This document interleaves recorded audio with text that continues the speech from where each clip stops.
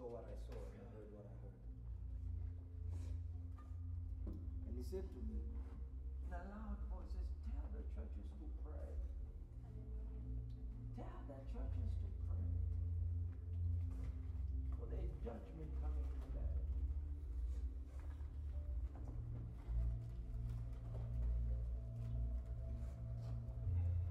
He had a sword in his hand. And I knew that if we don't do something about it,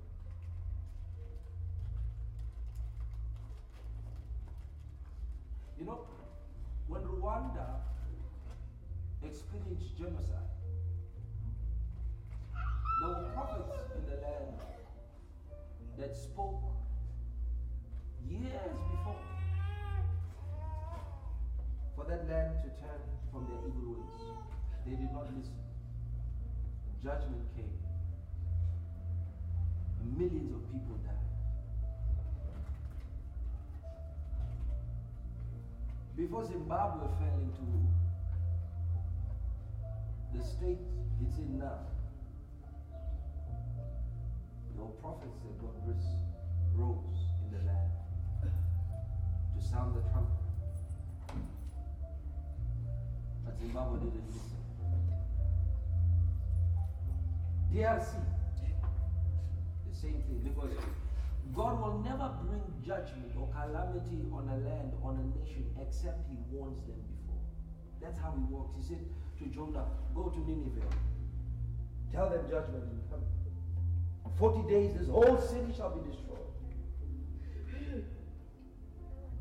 40 days passed. Jonah wasn't there.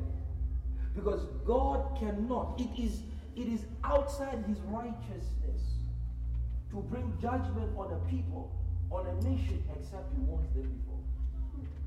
So if judgment ever happens in a place, it means the warning went out, but the people didn't listen.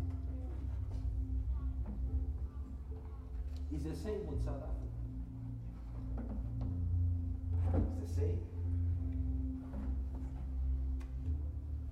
For the past 7 years now, the Lord has been saying the same thing to South Africa. South Africa won't listen. South Africa won't listen. In 2015, God said to me, in fact, I saw that there will be the overthrow of the current president at that time, which was Jacob Zuma, by one who succeeds him. And it shall happen in the twinkling of an eye.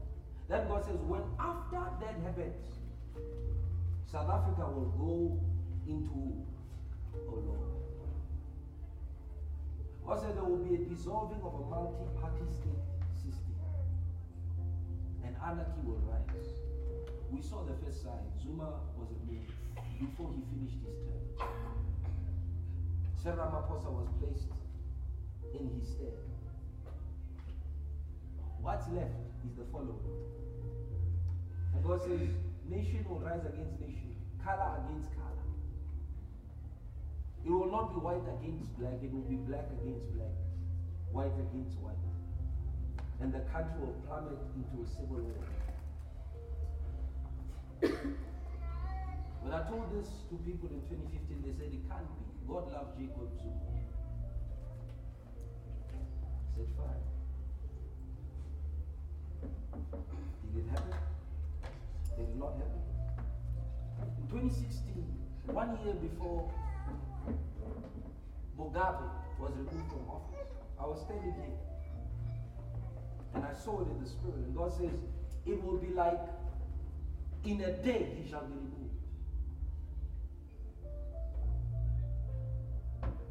The day came. Was he not removed? This thing I'm telling you comes from the very same spirit. This nation is in danger. Is in danger.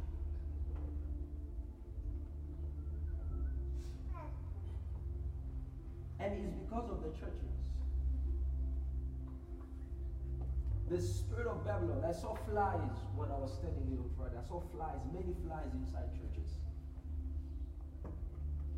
Flies. And I said, Lord, what is this? This is the filth of Babylon in the church. Beelzebub has set his establishment in the land.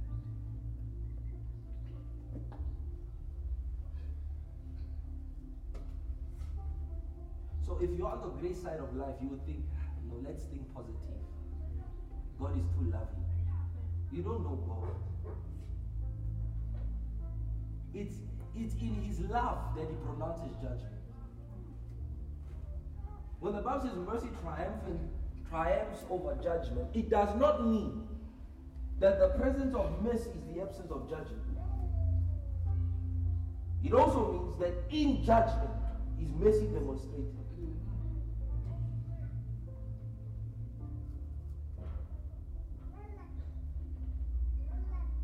If this were true, God would not tell somebody who's in a garage. It's because those who are in the big churches can't hear God. Amos said, I was the prophet Amos. He said, I was not a prophet. Neither was I son of a prophet. But I was a sheep bearer, tender as a sycamore tree. Then the Lord called to me and said, prophesy to this nation.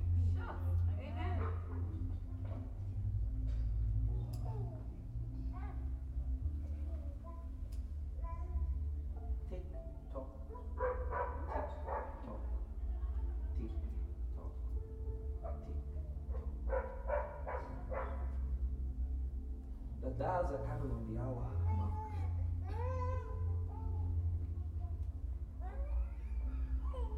You must pray for someone. It's in your hearing. You must pray for someone. You must pray. No, the Lord says when the Lord has removed the filth of the daughters of Zion and the blood of Jerusalem, then they shall be upon every mountaintop, every rooftop, a covering of the glory of God and a pillar by fire by night. It says, then the Lord's name shall be established.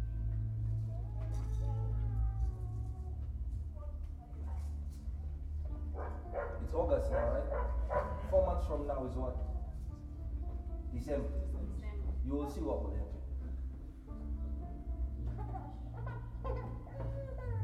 You will see. In 4 months, you will see. When the church don't pray, because prayer is a preservation system. Judgment is always on the loom in every nation, in your own family, in your own life, because of the sin that exists. Judgment is there must be a payment for sin. You understand what I'm saying? There must be a payment for sin. I know you may say, but the blood of Jesus. Now, has God not destroyed nations since Jesus died? What happened to the blood of Jesus then? Was it not working? Was it not operating? What happened to the blood of Jesus then?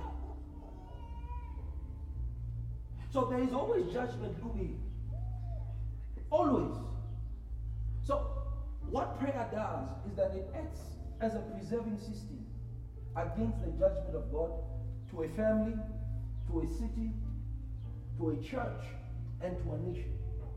Hence he says, my house shall be called the house of prayer. That's the mark of any true church, any true minister.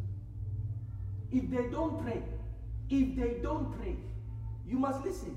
If they don't pray, if there is no prayer in the church, listen, the absence of incense is the presence of what? Of darkness. The presence of evil. If there is no prayer in a church, the prevalency of filth, of sin, all the things that denote Satan will be present in the church. Because the gifts, the power of God cannot prevent judgment. They shall say to me, Lord, Lord. But I'll tell them, I don't know you. But we did miracles in your day. Why didn't the miracles they produce not stop them from being judged? Because I don't know you. don't know. You are known by the incense you produce. You are known by the fire you produce. God says, no one shall offer upon this altar strange fire. The sons of Aaron, the high priest, tried to offer to God incense. They died. Were they not sons of Aaron?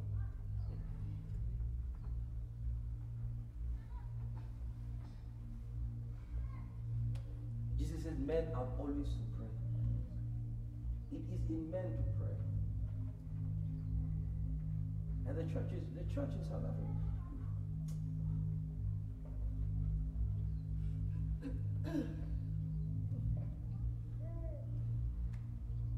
Hey.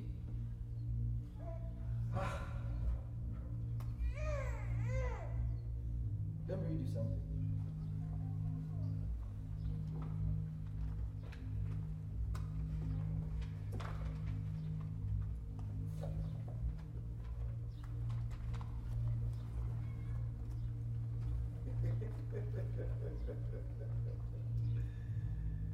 Oh, dear Jesus.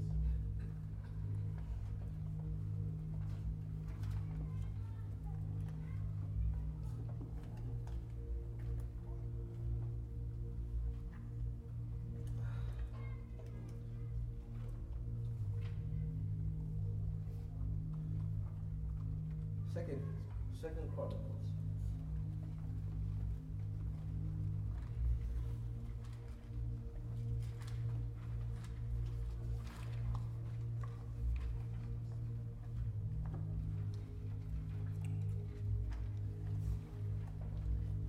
Second Chronicles chapter 18.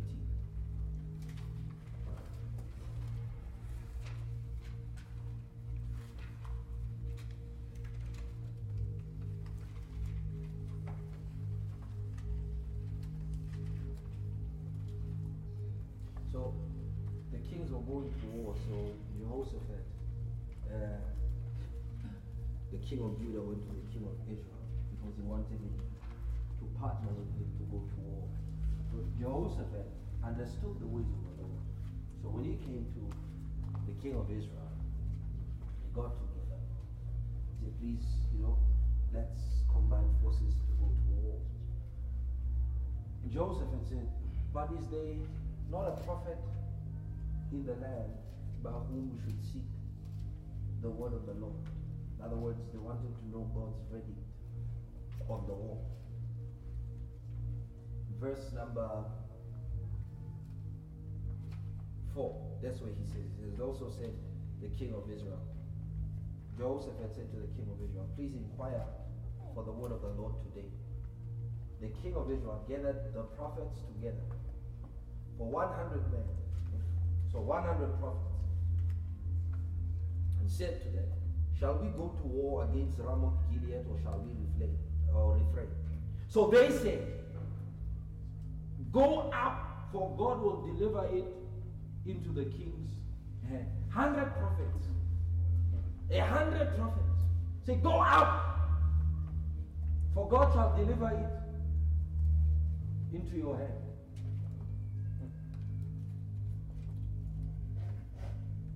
Now listen. But Jehoshaphat said, is there not still a prophet of the Lord here, that we may inquire of him? Did not just have prophets prophesy to them? You know what alarmed Jehoshaphat? The fact that they said the same thing. The fact that all these 100 prophets said the same thing. Go up, for the Lord your God will deliver it into your hand. The fact that they said the same thing.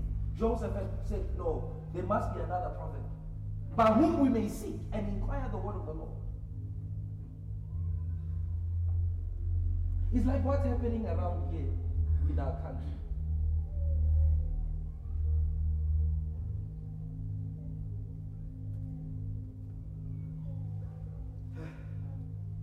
So the king of Israel said to Jehoshaphat, there is still one man by whom we may inquire of the Lord, but I hate him,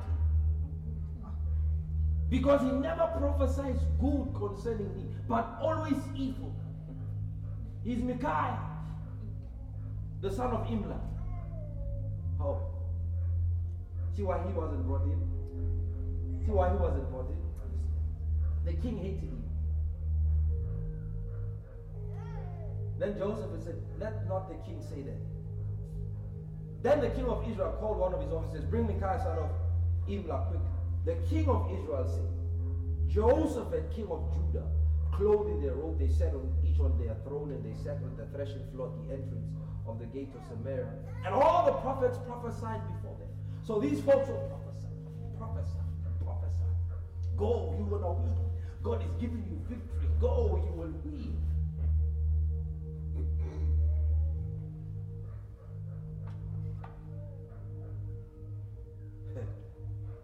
Now, Zedekiah, the son of Shelah, had made horns of iron for himself, and he said, thus says the Lord, with these you shall guard the Syrians until they are destroyed.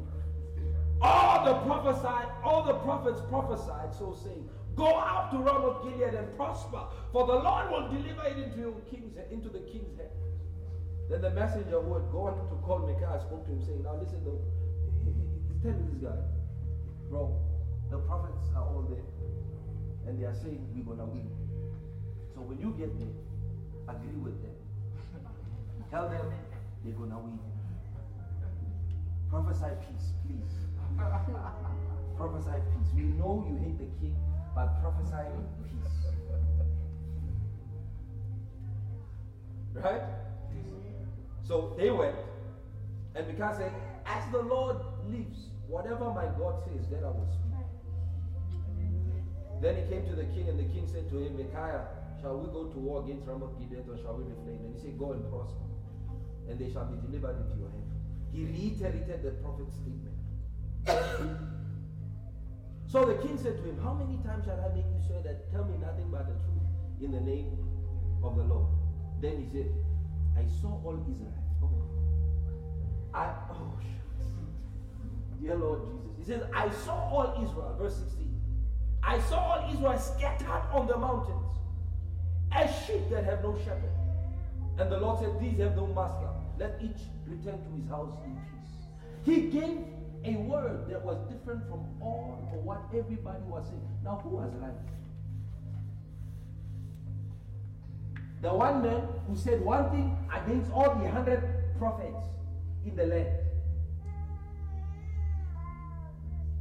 He said something that will tell us that this was a true prophet of God. This is what he said.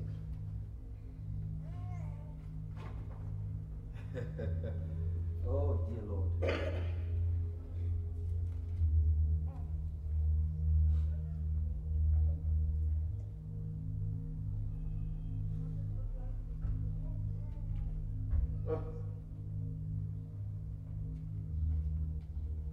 Verse 20.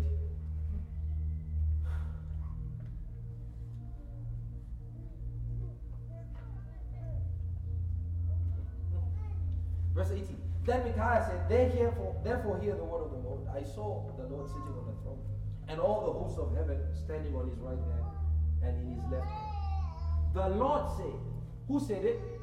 The Lord said, who will persuade Ahab, king of Israel, to go up, that he may fall at Ramoth Gilead?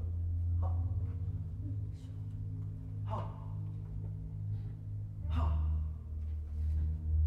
God says, who will persuade? He's talking to whatever host was there. He says, who will persuade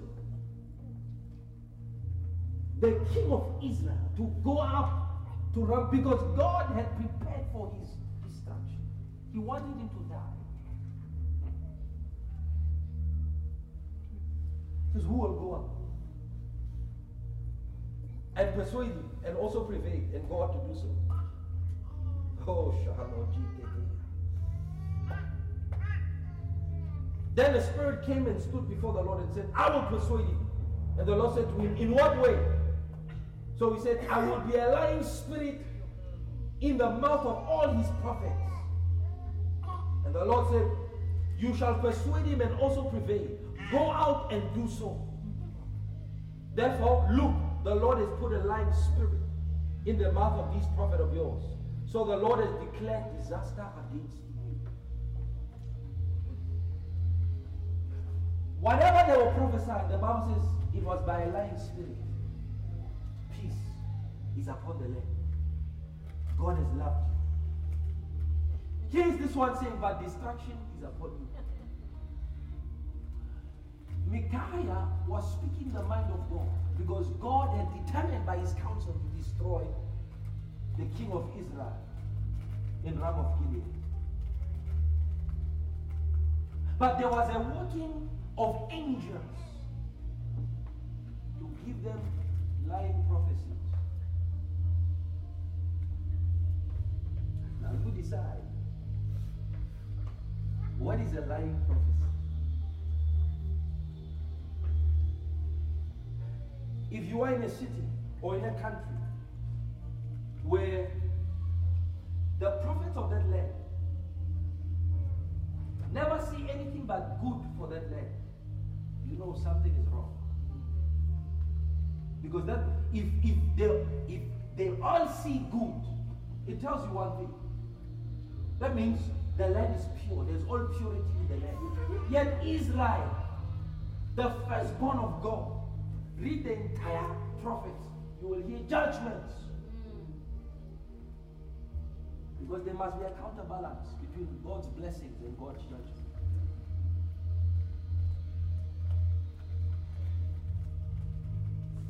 But this one said, I am prophet so and so. I am prophet. You are a prophet. If you are a prophet, it says, if they be prophets, let them intercede.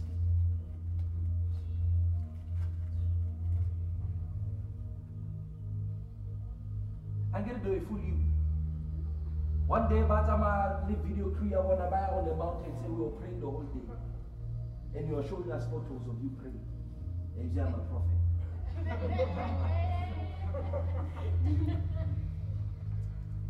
You are sitting on a hill somewhere, lifting up your head, and they give you a clip. We should all do that every time we go to pray. Is the falsehood of media, the deception of media.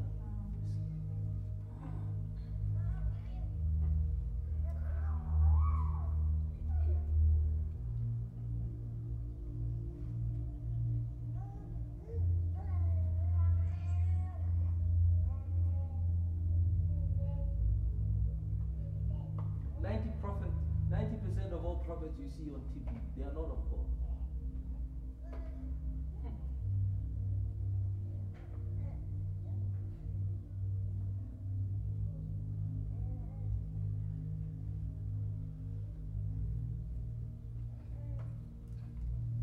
Are you of God? Who am I? Who am I?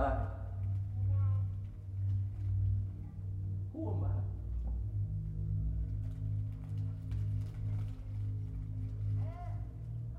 He says, where is the word of the Lord in the mouth of the prophet? Don't tell me about I see you so and so. Isn't that no, that's not prophecy. That's word of knowledge. That's word of knowledge. It's not prophecy, it's word of knowledge. The Bible says wisdom is the principal thing. Where is the wisdom of God? Where is the counsel of God? Where is the mind of God concerning his people?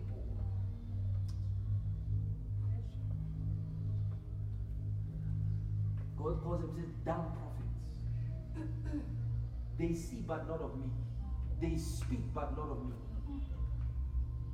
He says, woe unto the prophets who have stolen words to prophesy lies.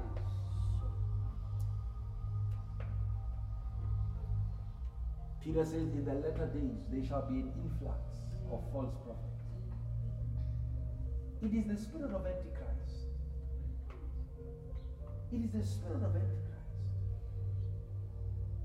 And you must know the spirit of Antichrist has powers too. Otherwise, you would not be worthy of holding the title of that spirit. It's an office that Satan operates through that mimics the operations of Christ on earth.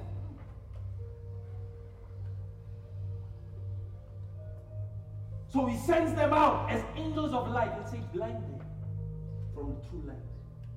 So you see this angel, you see this man, he comes as the angel of light. Oh, that's a man of God. Because he appears as an angel of light, but he's a minister of Satan. Why does he appear as an angel? He preaches Jesus. Did Satan not say it is written? He shall.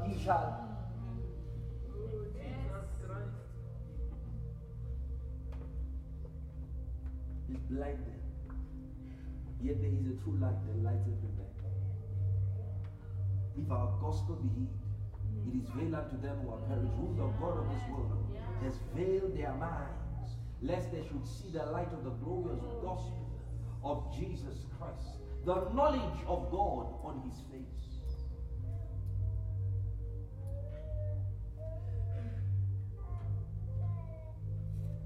The problem in South Africa is that we do not have fathers, we do not have legacy. There's no spiritual heritage in this land. It's not there. Every man that ever tried to rise in this place, in this land, Satan made sure he destroyed him. That's why when God raised men like Rodney Howard-Browne, he raised them outside of South Africa. When he raised prophets like Kim Clement, he raised them outside of Africa. When he raised Mr. Pentecost, an apostle of God, he raised them outside of South Africa. Every great man who is doing something big in this world for Jesus from South Africa is outside South Africa.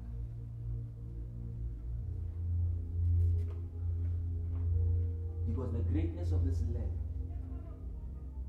must be prepared for. So you see people coming into South Africa. John G. Lake, a great man of God, God sent him to South Africa. William Branham, God sent him to South Africa. Smith Wigglesworth, God sent him to South Africa. But there is nobody who is born a tree from the land.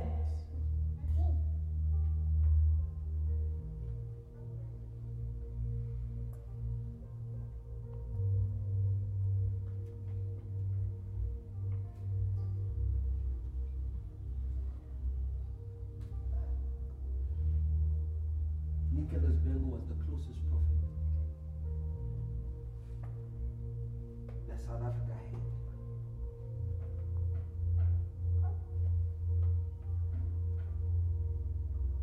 Yeah, but we have men like Bokumbi, those are their fathers, but they lack the impetus, the burden of the eye of the Spirit.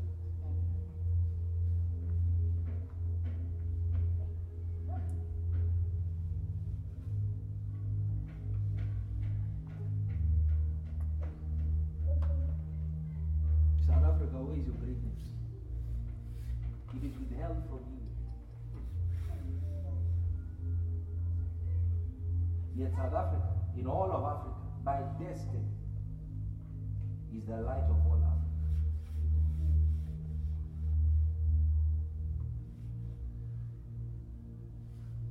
The destiny of this land is to liberate Africa.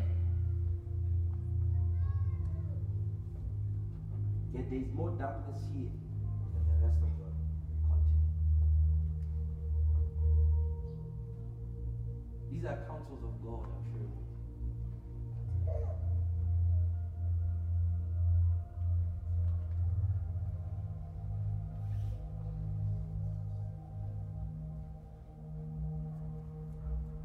So what do we do to change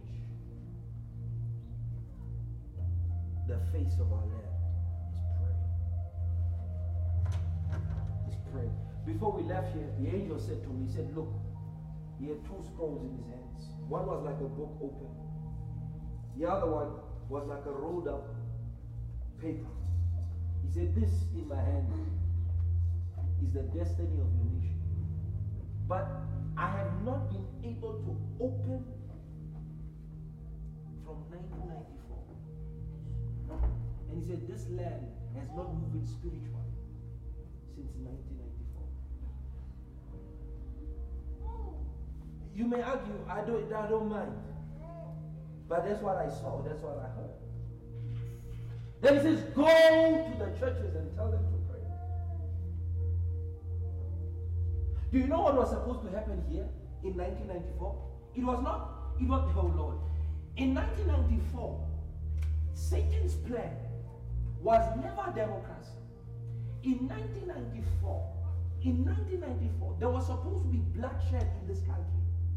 Satan had planned it because he did not stop the elections. What he wanted to do was to instigate civil war in 1994.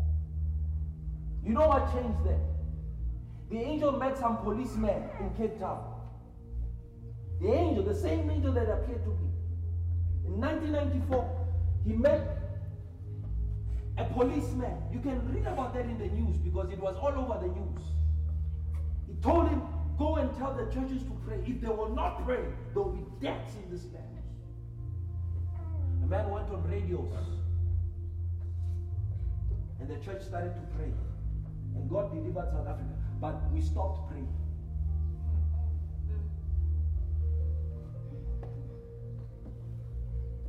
We stopped praying.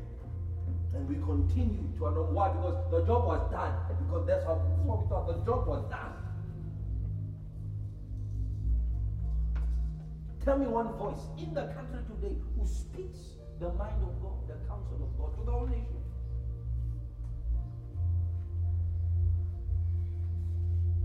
The big churches in South Africa, most of them are all foreign. They are all foreign.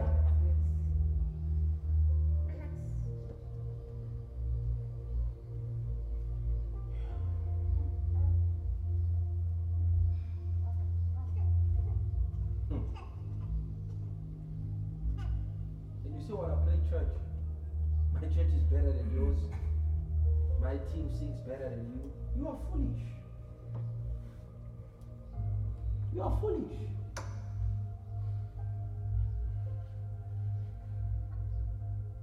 You are foolish. And except God, you see, except God loves you, except He loves you, you will find yourself moving with the crowd.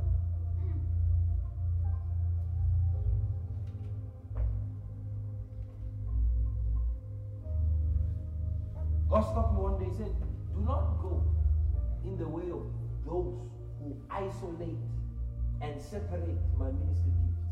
He said, don't go with it.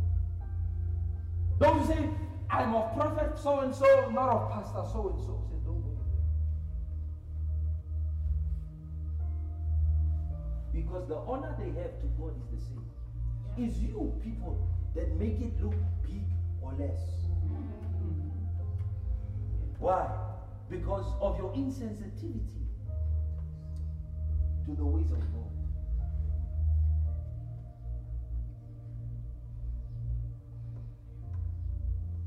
May God help us. Hallelujah.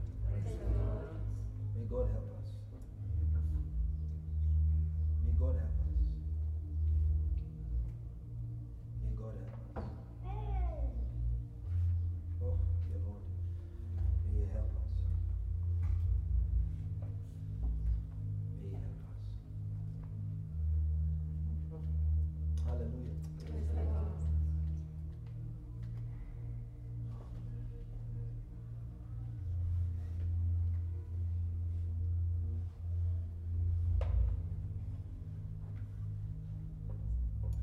Genesis.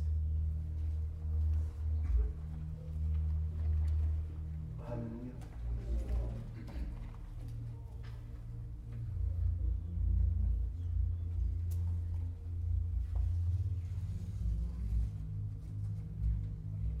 I asked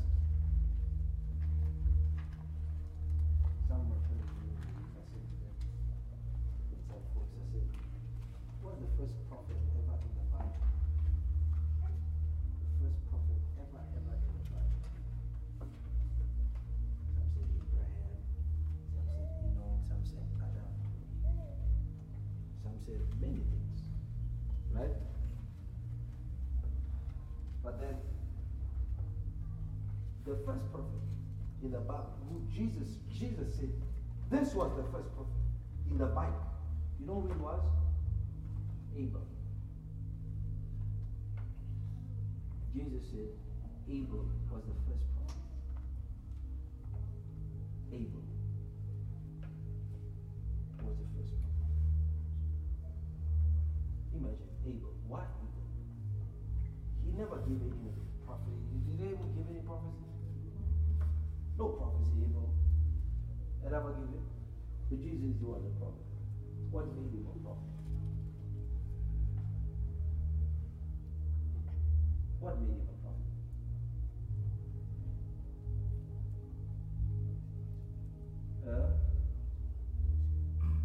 His blood. His blood made him a prophet. Oh.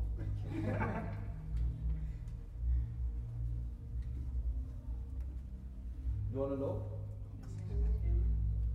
It was not what he said, nor what he did, but it was who he was. He was a sign. Did you hear what I said? He was a sign. Jesus said, this generation seeks after a but no sign shall be given it except what? The sign of Jonah. Jonah was a sign. What was he pointing to? That as he was in the belly of the fish for 3 nights and 3 days, so shall the Son of Man be in the bosom of the earth. He was a sign. What sign was he?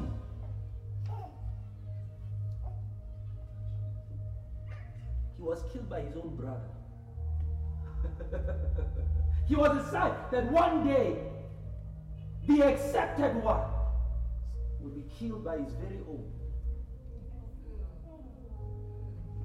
So what made him a prophet was who he was. He was a sign. God tells stories through the lives of men.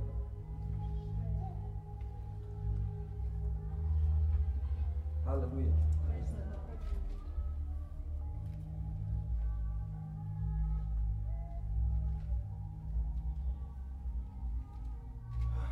Just begin now.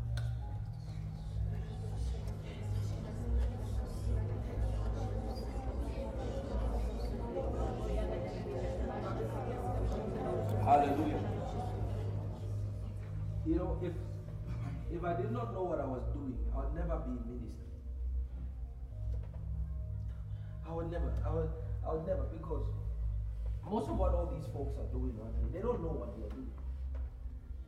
They don't know.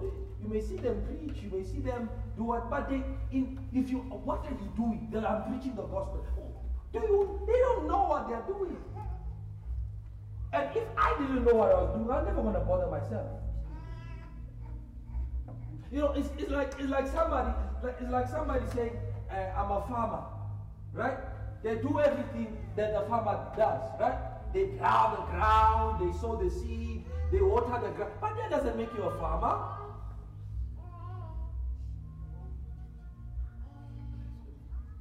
He said to the Pharisees, he says, you fools, you know how to tell the signs of the sky. If the wind blows from the west, you know that it's going to rain today. He says, rightly so you do. But you cannot discern the signs of the times.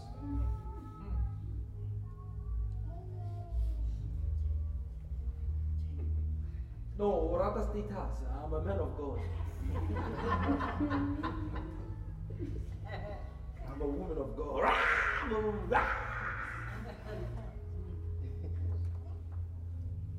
What you eyes are phony. A joke. How do you know? How do you know? Listen, how do you know that I must be ministry? How do you know? How did Moses know? What made Moses fit? What made him fit? What qualified him to lead Israel out of Egypt? It was not his Bible study. It was not whether or not he prayed more than anybody.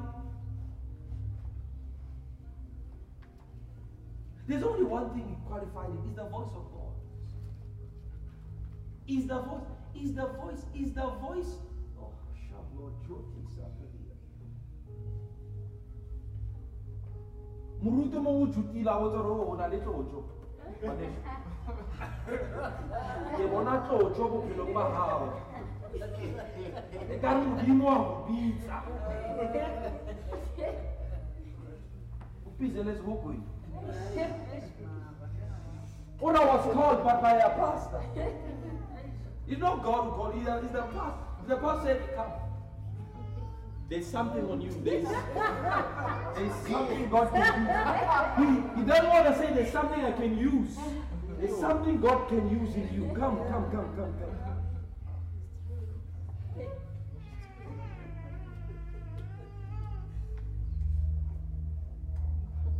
One day about go le nyalo go le so he's all rapela ntate. Oh Father, sa rapela na wa motho. There's my sign, Lord. There's my sign. Or one day you're preaching to someone for training, or you're preaching to someone when you prayed for them that God healed them, you thought that's an anointing. It's not the anointing. Listen to me. It's the anointing that's embedded in the word. The word of God by itself is anointed. He sent his word and he is there. So you thought, it was me. But you never heard a voice. Lord, why am I talking?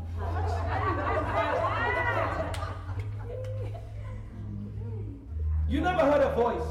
You saw the power, but you never heard the voice saying, go and deliver my people. So you are not mandated. You are a trespasser in the army of God. It's like a cadet, yeah? What? A cadet coming into,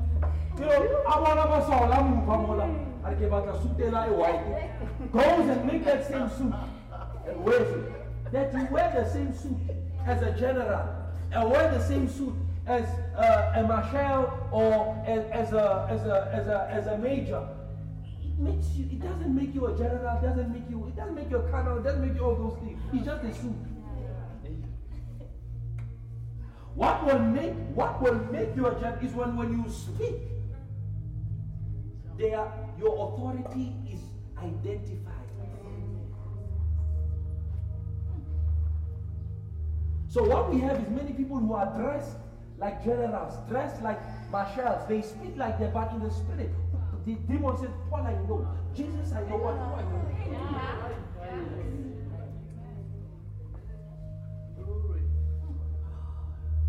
I see you are coming with the style of Paul, but who are you?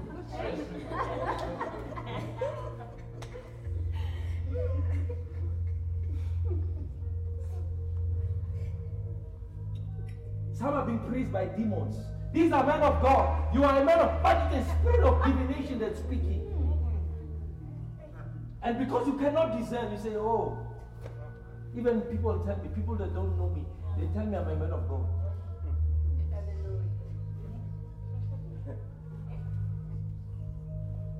They don't know you.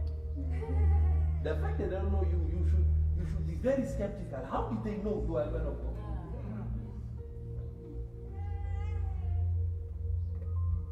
It's not the rightness of the speech, it's the spirit, the source behind it. Paul says there's a spirit, he said, come out of her. He came out, she stopped talking, she looked, she didn't even know who he is.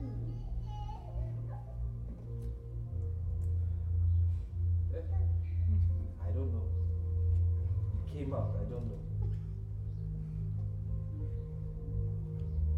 So don't try to make yourself what God didn't make you. Stay in your lane. Now listen to me. Stay in your lane. Don't be hungry for ministry, because people who are in ministry, they are hungry to leave.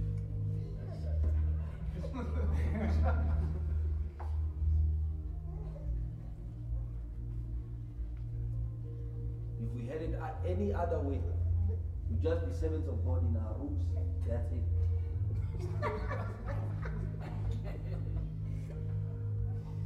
Because it was Israel that killed Moses. Killed him. They angered him. God got angry. You don't know these things.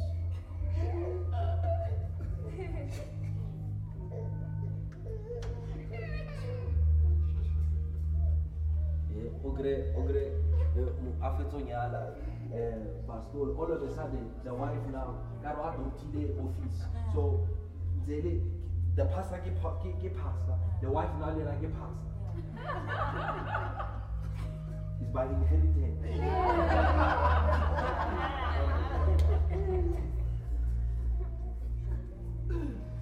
Where did you see the wife of Noah being second in command?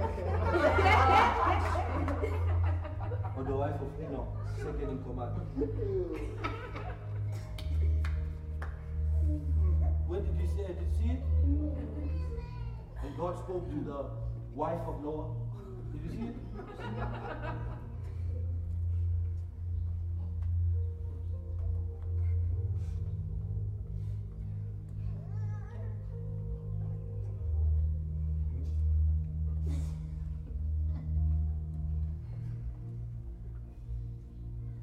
Gave the person the title.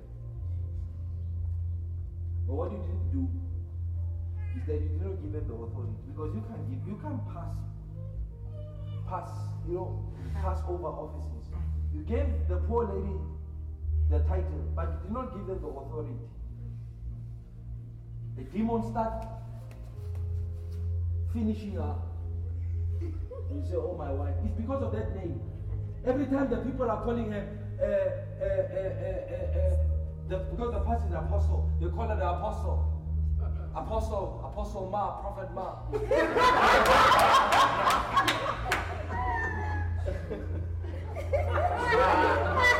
You are speaking, but not by the Spirit.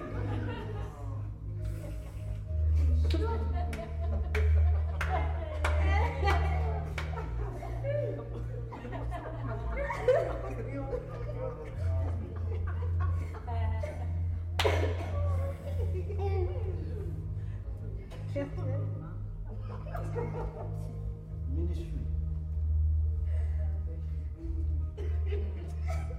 I leave it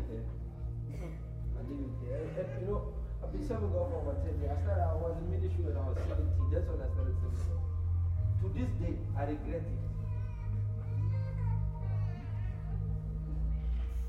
I don't regret knowing God. I regret at 17 years. I regret it. How can you regret such a thing? Come.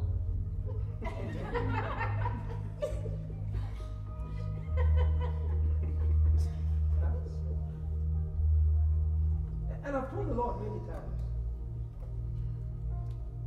Yeah, I told the Lord many times. God said to Kenneth Hagin one day, visit Kenneth Hagin. He was in ministry he was a pastor for about 12 years. So one of these good days, Jesus decided to visit him. So Jesus visited him. And he said, from today you are entering the first phase of your ministry. Now, he was an old man, in his 30s, right? He started ministry, he started pastoring when he was 17. Jesus said, you're entering the first phase of your ministry, to be faithful. So he can say to the Lord, I don't understand. First phase. I've been a pastor for 12 years. You are telling me about first phase. Jesus said, because I never called you to pastor in the first place. Then he said, many ministers live and die. He says, you are fortunate. Many ministers live and die without even entering the first phase. So what are they doing?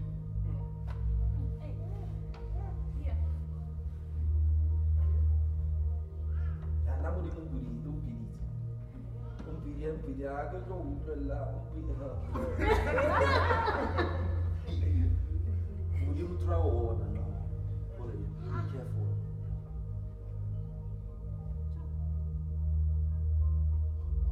Yeah, minister, I'm going into ministry.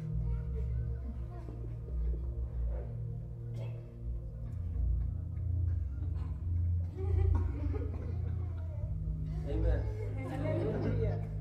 You know I'm sitting like this because I have a whole message prepared, and I'm thinking to myself, Lord, what's this thing? Why am I talking like this?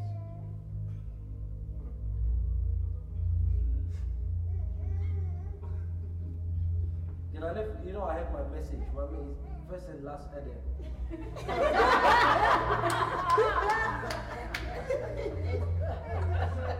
Now I keep talking about things that even myself I can't understand. There's no relevance to what I'm talking to you about. Let's try again. Genesis 1.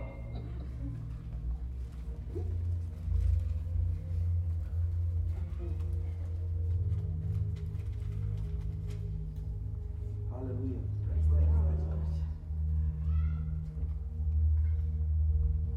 Genesis 1, verse 26.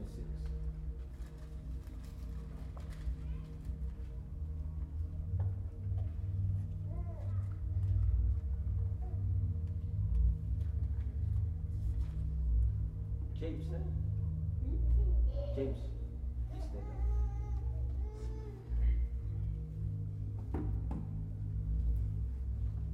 The Lord said to tell you, because I heard you pray. You were asking the Lord about direction. You prayed to the Lord about direction and what you should do at this phase, at this point in your life. But God wants me to tell you that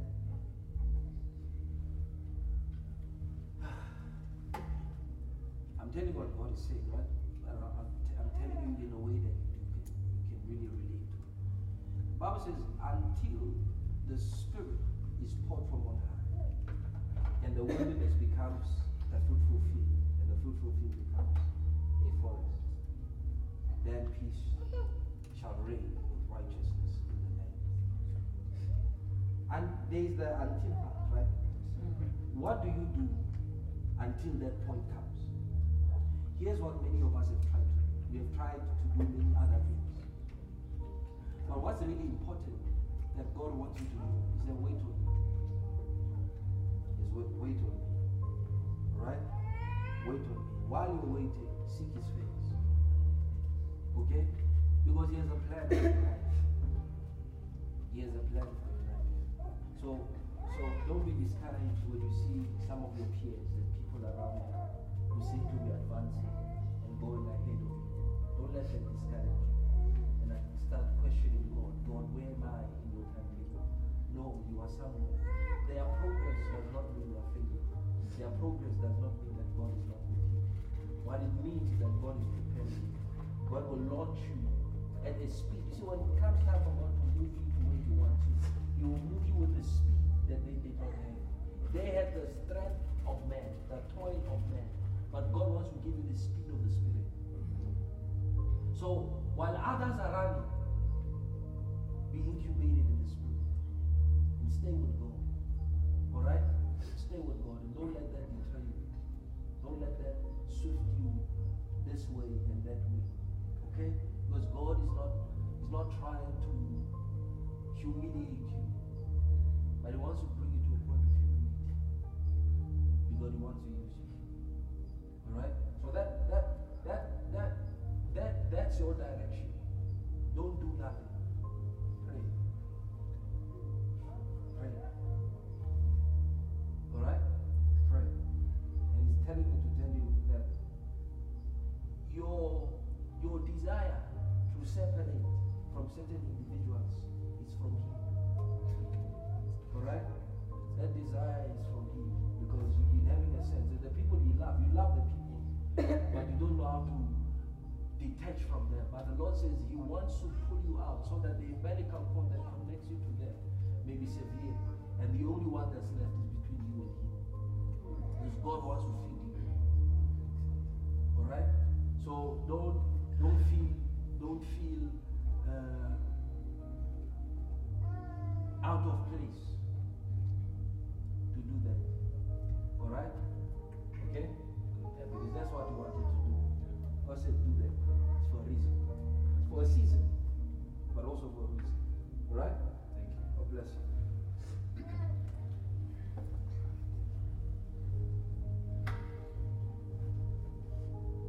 Praise the Lord. So I try to speak to you in codes because I don't like being personal with people when I speak with them concerning the things of the Lord in front of people. Right? Because your business is your business. Right? Hallelujah. So, Genesis, right? Granny, that's you.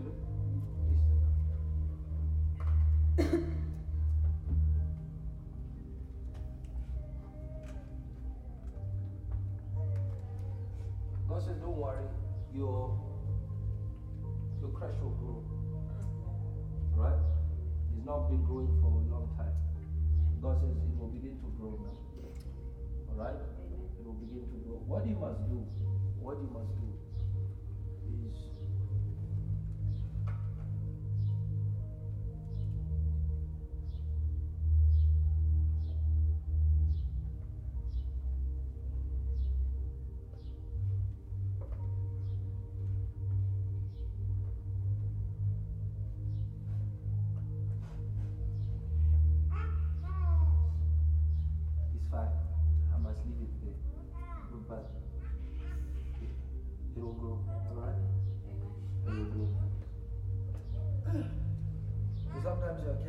say things before time, even though you see it, but you must be careful not to see, because by saying it, you may negate the element of faith that's required from the person to move with God.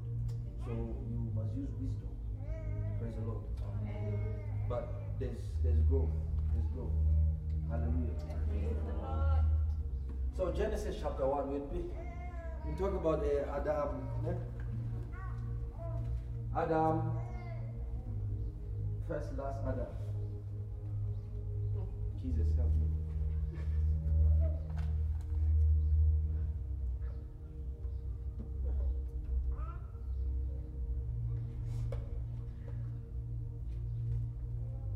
Jesus, help me.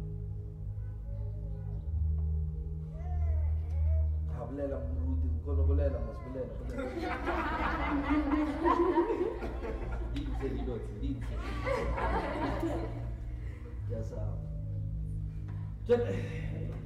Genesis 1, verse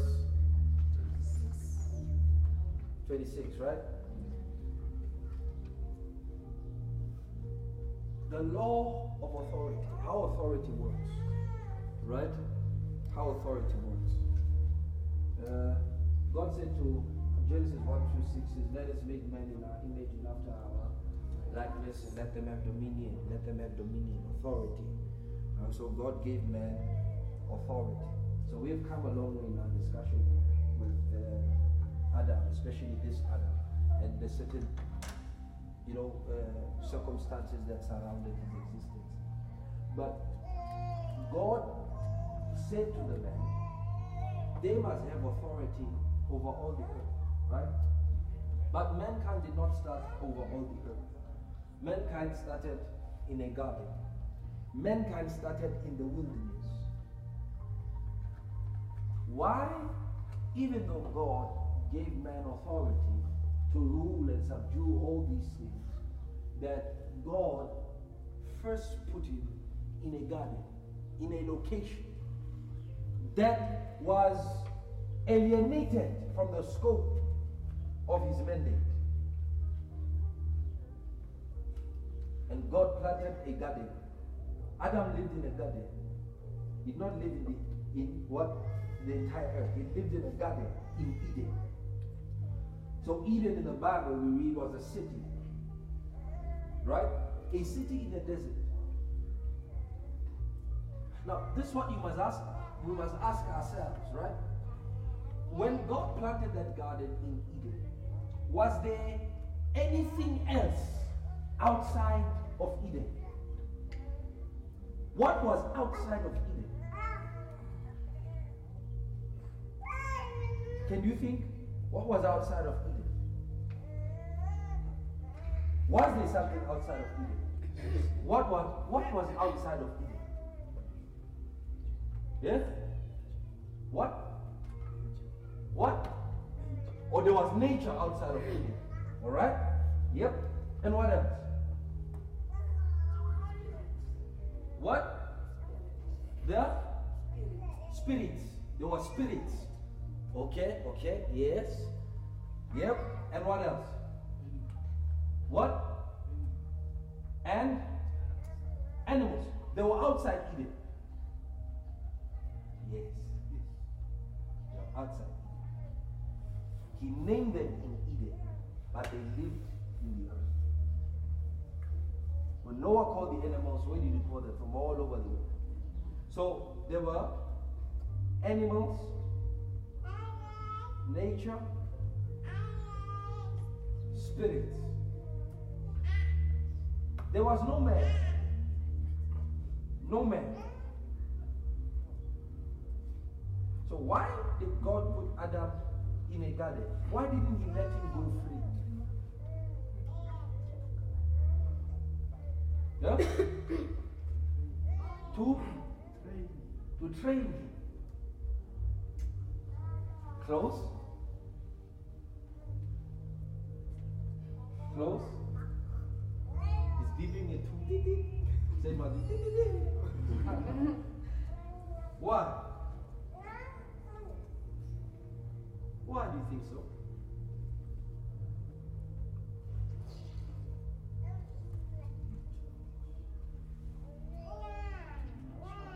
To be in charge. The law, Jesus said something, right? He said, if you are faithful in, you are faithful in. That's the principle, right?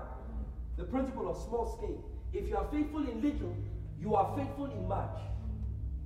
So if Adam were to be faithful in the garden, he would be faithful in what? In the earth.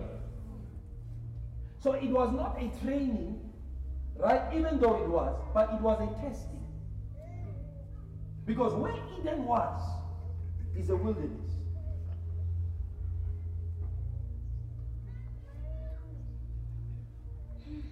And when John saw the city, right, in Revelation, he said the Spirit took him to a what? To a mountain that was in the wilderness. If you read the Songs of Solomon, he says the bridegroom comes out of what? The wilderness. And Jesus returned to Jordan, to Jerusalem, from where? From the wilderness. How? In the power of the Spirit. So, where did Jesus get his power from? In the wilderness. So, where would Adam get his authority from? In the wilderness. Do you understand that? So, the wilderness is the place of power, the place of authority. Israel was where? In the wilderness. Let me ask you a question. Did God intend for Israel to be in the wilderness? Yes or no? Why do you say so? Why do you say so? What I said? You're cheating yourself. Why did God intend for Israel to be in the wilderness? To test them. It is I who led you all these 40 years. In what? In the wilderness. That I may test you to know what was in your heart. So, 40 years in the wilderness. Jesus is 40 days in the wilderness. Moses is 40 years in the wilderness.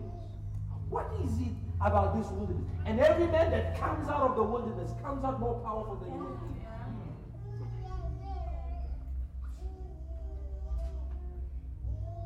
How? Wilderness. What is wilderness? Wilderness is a dry place, arid place, empty place, vast land. So if Adam were to reign and rule, if he would not conquer the serpent in the garden, he would be unable to conquer and tame the spirits outside the garden. Because Satan had a whole army, 33% of all angelic forces, they were outside the garden, they were cast down to the earth. Only Satan was in the garden. So he came to the garden to get something also. What? Power. Because he could not rebuild on earth except he gets it in the garden. So there was power available in the garden, and it was there for the taking. You follow me? So when Satan meets Jesus, he is there for one purpose: to reinforce his government on earth. Except Jesus does not yield to him. If Jesus yielded to Satan, it was over with mankind. Do you know that? It was over with mankind, because there are only two races that God had predetermined and predestined for to bring, the Bible says, to reconcile all things unto himself. So the first race, the first Adam fell. Then there is the last Adam. Jesus is the last Adam. That means there is no other Adam after Jesus. So if Jesus falls, God in his plan with mankind is over. And for eternity after eternity, Satan will rule men. So man and Satan must meet in the wilderness. Must meet in the wilderness. Why? To contend for authority. In your life, if you will experience authority, you must have encountered Satan. Because the way to power is through, oh Lord Jesus. The way to power is an encounter with the devil. God is what cannot be tempted by evil, neither does he tempt any man with evil. So because God does not tempt, and God cannot tempt, he does what? He hires an instrument to tempt, to do the job of tempting, because temptation is the stepping stone to power. So God put Adam in the wilderness to test for something, to find out what is in his heart, even though God created him. So the first man was without eternal life, was without the spirit, because the tree was outside. The tree of life was in the garden. So that tells us that he did not have eternal life in him if he had to eat of the tree.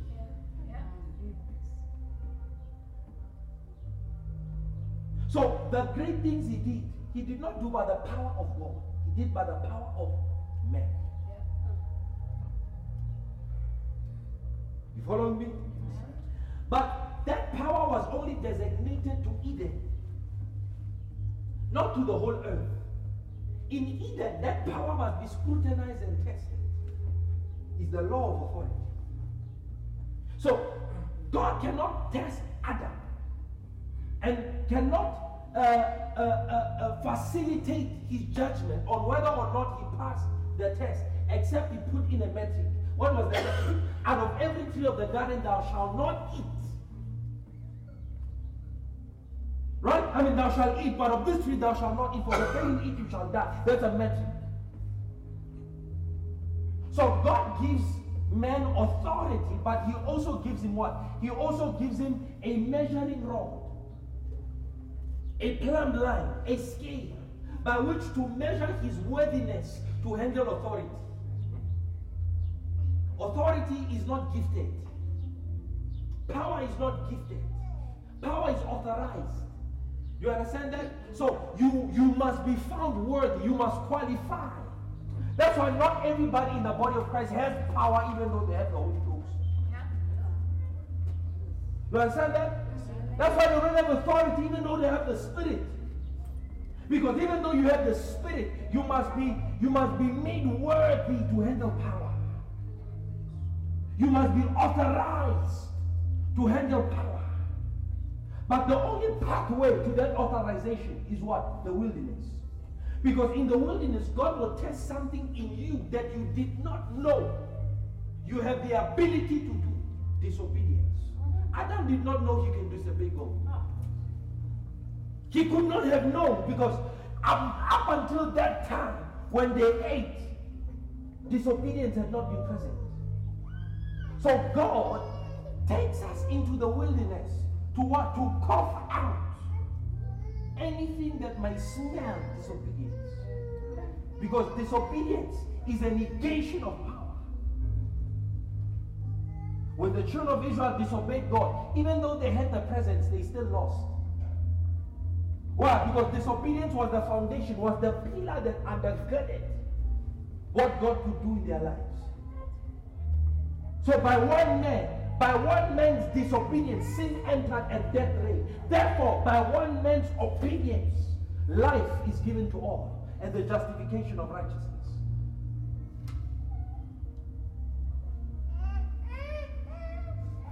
So disobedience is the only thing that is generational.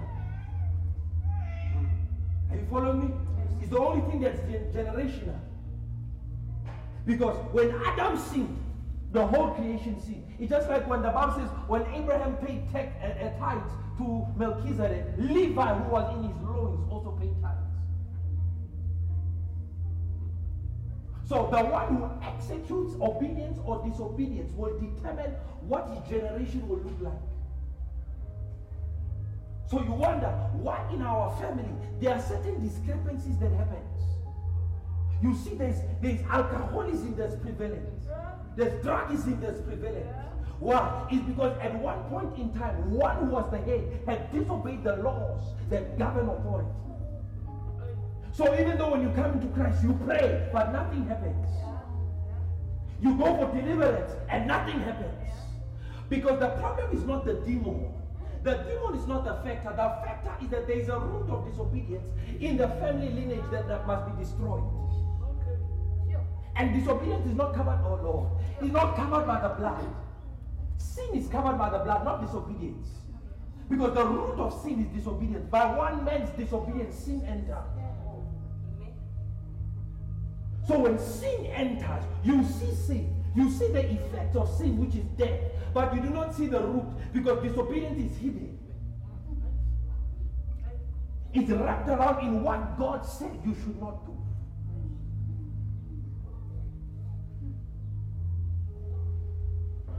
Satan said, all these kingdoms I shall give to you. If you'll do one thing, bow down to me.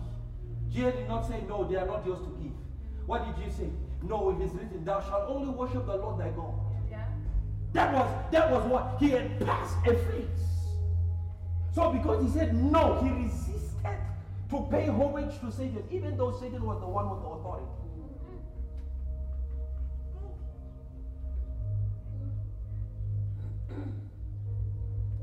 This is what happens many times when a family is entrenched in ancestral worship. When a family worships ancestors and all these idols and demons, there is a law that is set in motion. And that law can only be eradicated by one thing: obedience to Jehovah.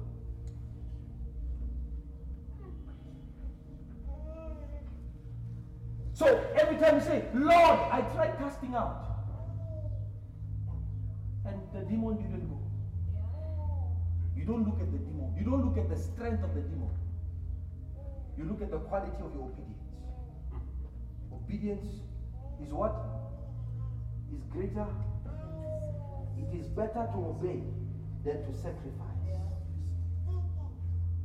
He said, all those years you were offering sacrifices in the wilderness, were you offering to me? Or was it not to your gods you were offering? And Jesus said to the Pharisees, go and read this. I desire obedience, mercy, more than I do sacrifice. And why did Samuel say disobedience is there's a sin of witchcraft as rebellion to God?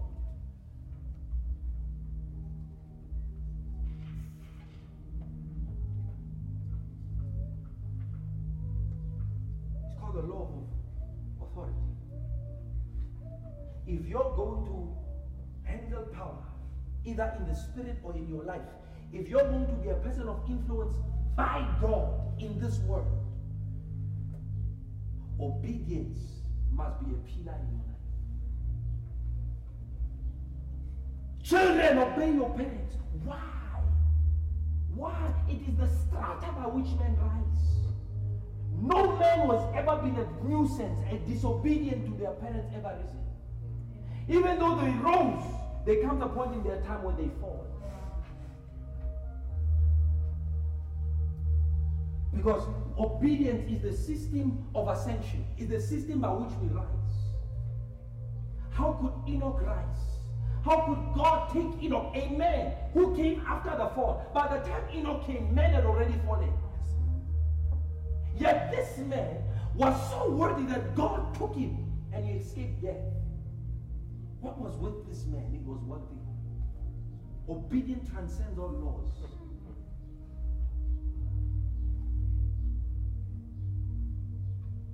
Cornelius, your prayers and alms have been heard. He was an Italian. He was not a Jew. He was not a Gentile. He was a Gentile. He was an Italian. Yet the Bible says he feared God and gave alms. Then the angel said, your alms. What is it about obedience? What is it about obedience that God would, oh Lord, that God would appear to a man who is not born again to give him wisdom from heaven? And that he will pass a man who is born again and not appear to him. Yeah. It's obedience. Jesus said, verily, verily, I tell you, in that day, he says, many nations, the Gentiles shall come and sit at the table with Abraham, Isaac, and Jacob. Yet the sons of the kingdom will be cast out. Yeah. Yeah. Obedience. Obedience is how we rise. You listen to me? This is how we rise. You shall not eat. You shall not eat. The day you eat, you die. So that set a pattern that any time a man will do what God said do not do, they will die. Death will be what? Activated. The 10 Commandments. It's all thou shalt not. The only thing that they must have done is what? Worship God. But all else is thou shalt not. Why thou shalt not? Why doesn't God tell them what to do? He tells them what not to do.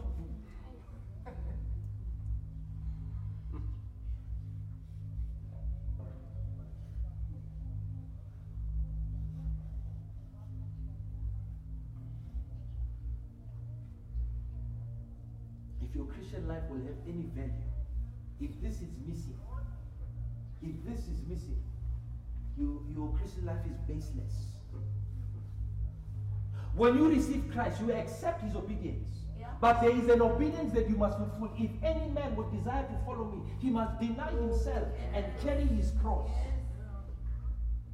I died for you, but you must also die.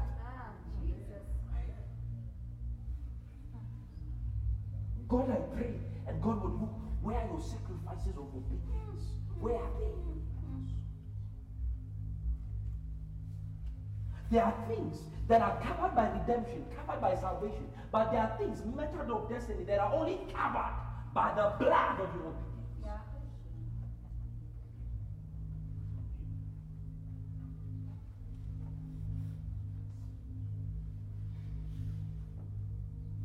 It says, after many days, it came a day where God tested Abraham, and he said unto him, Abraham, now offer your only son, whom you love.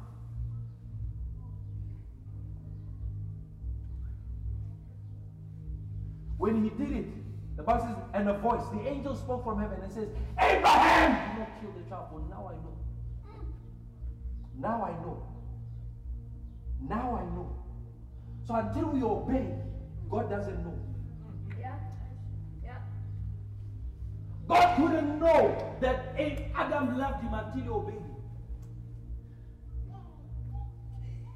God's knowledge of us and what our willingness to serve him is demonstrated by the actions of obedience. And let this mind be in you, which was also in Christ. In Christ. Not in Adam, but in Christ.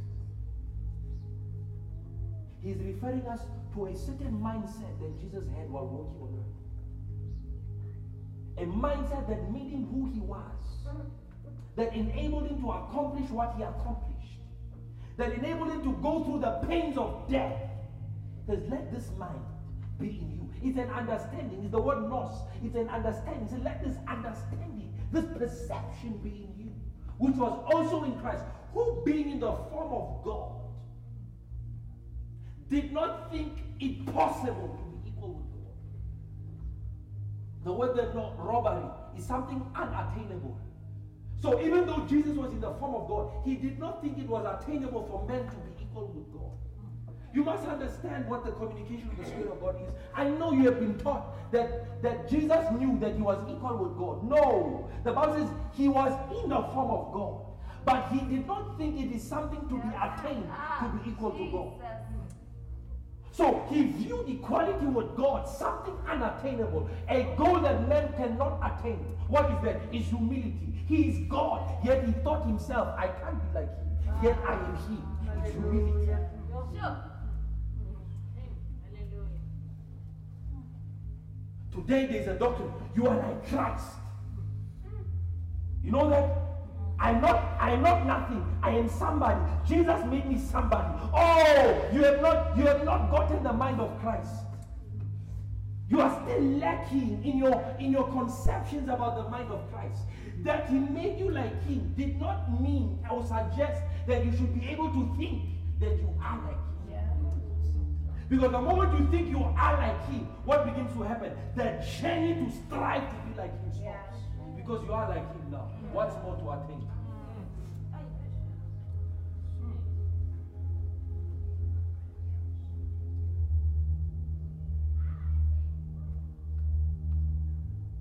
What's more to attain? I'm like him.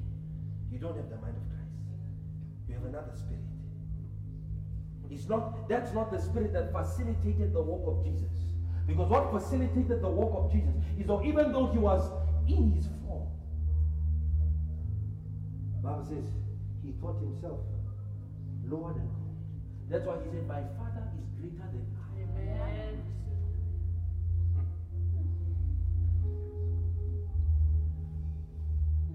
Creation never knew. That's what the Bible says. He was justified in the spirit. He was justified in the spirit. Because the angels could never have known that God could be humbled. What can humble God? Then Jesus came. God in the flesh, and says, no, I can't be like him. Yet he is him. What is God saying about? He is showing us the mentality of God. That God is not proud in his godness. That in his nature, in his divine nature, he remains humble. That's why he says he will what? He will bring down the lofty and he will lift the lowly. Except you are low, you can't be high with God. Why? Because the platform of highness, the platform of holiness belongs to the Most High. It says, I am God and I will not share my glory with any other.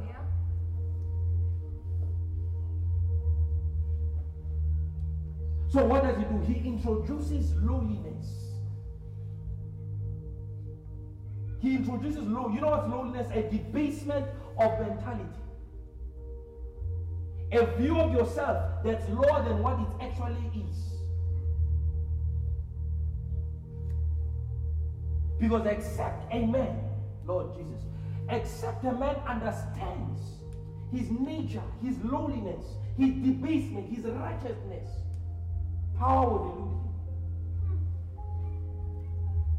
That's why many people in the body of Christ, and they are confused. Why could Elijah, having killed 850 prophets of Baal, flee the voice of a woman, scared, terrified of the voice of a woman, after he had just come out of battle of he himself killed them?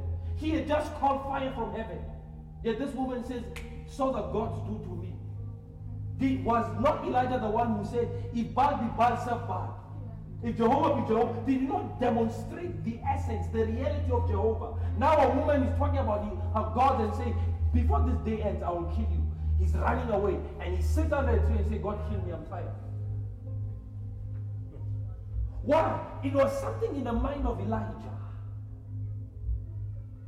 It was what he thought of himself. And at that point, you get to realize that there is a separation. And the reason why God gave Elijah power that no any other man in the generation nor after had ever had, even to the point where he retained his spirit in the operations of the earth, is because of this one thing. Elijah, though he was powerful, yet he was extremely weak.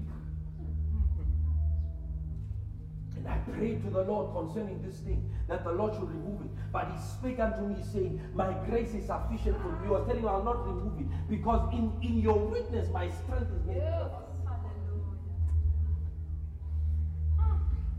High men cannot obey. Proud men cannot obey.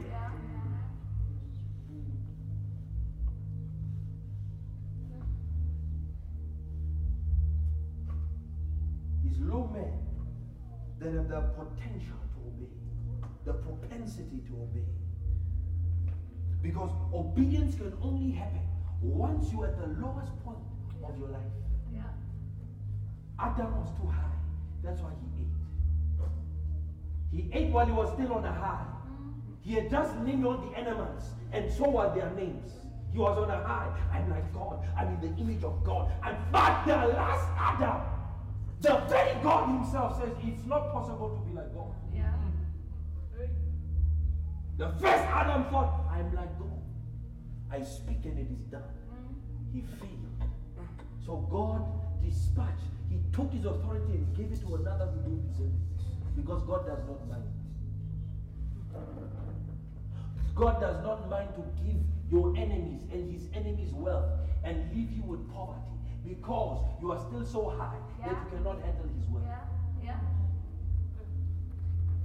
And then the Christians wonder, why are sinners prospering? It's because those whom the wealth has been reserved for is not ready. They are still high. So he'd rather give the one who's already high and heading to hell the wealth. God, you are not prospering me. God, you are not progressing me. No, my sister. No, my brother. You are still high. You are still proud. God, I don't have a husband. God, I don't have a wife. No, my brother. No, my sister. It's not a wife. It's not a husband you need. It's lowliness. Because of one man's obedience, the gift of righteousness spread to all men.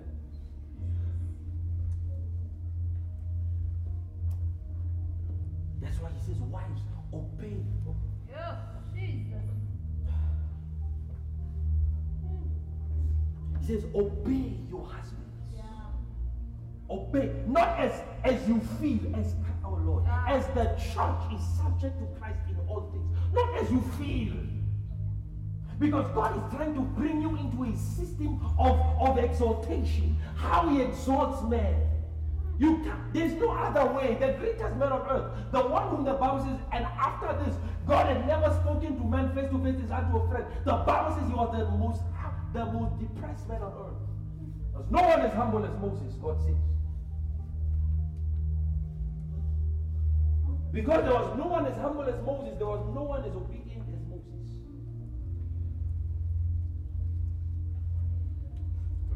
So before God can get you to obey his voice, because he knew Adam heard his voice direct and he fell, he starts to create systems to help you understand the role of obedience in the ascension of power, in your ascension of authority. So he put you under men, under governors, under parents, under your wife, oh God, Jesus, under your husband, so that as you learn to submit to your husband, you submit to God. Because if you cannot submit to your husband, you'll never submit to God.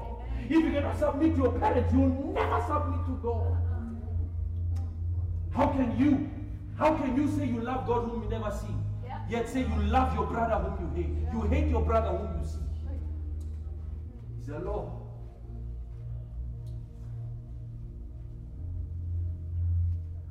It's the law.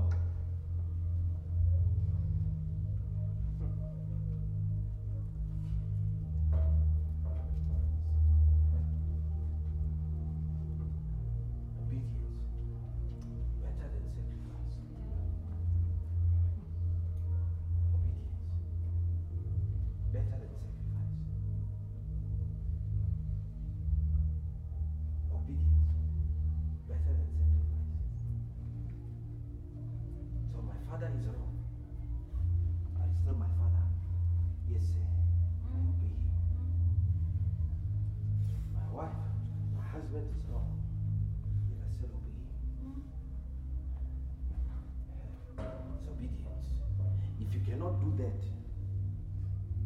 There are hard things God will not ask you. And those things which are hard are the means by which He has desired to promote you. If you cannot say yes to your husband, even when he's wrong, there's a time when God will say, give me your house, and you will still say no. Yeah.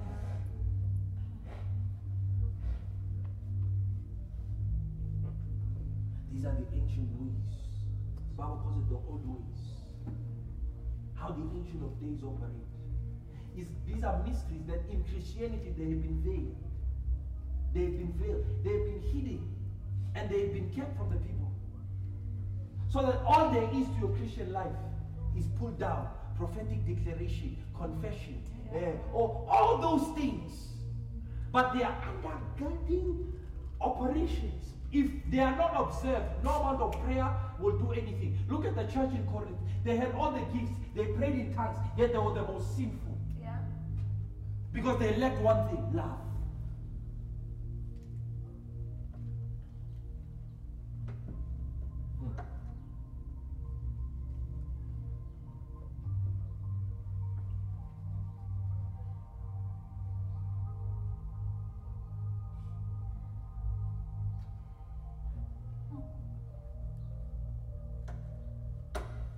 We are greater than Elijah. When it rains, we can say to the rain, stop. Do you know Elijah? We are greater than John. The Bible says John, from the time he was young, he was living in the wilderness, eating honey and locusts, clothed in a mantle. Will you be able to do that? Yet Jesus says he was greater than all men born of women. Says he was in the wilderness until the time came for him to be manifested to Israel.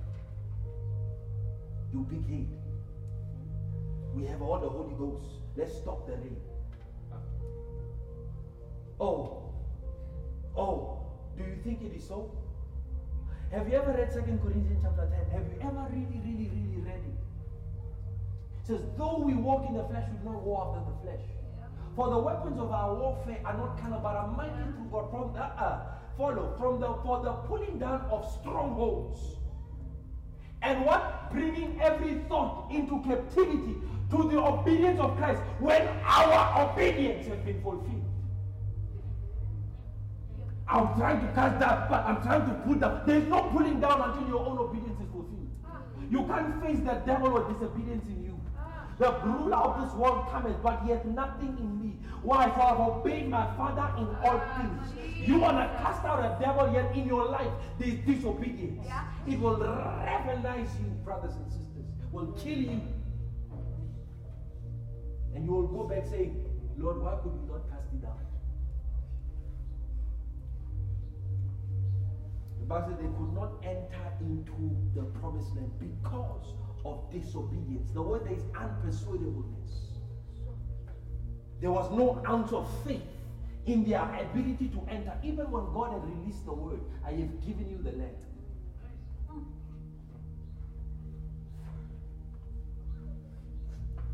And what we have today in Christianity, I'll say this in all humility, is a joke.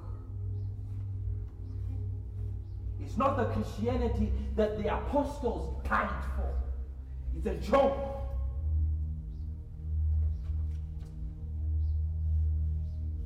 That's why you cannot point out to any prayer you have prayed ever since you were born again that God answered. Yet you pray. Show me your sheaves. Show me the answers to your prayers. Because God cannot honor the man who has not honored him. The Bible says the Bible says there was no word that Samuel ever spoke that the Lord allowed to fall to the ground. So every word, if someone said die, you die. Even if God did not say it, because God could not allow himself to let the word of this man fall to the ground. Why? Because of the sacrifice of obedience. His mother gave him to the Lord when he was still young. He remained faithful.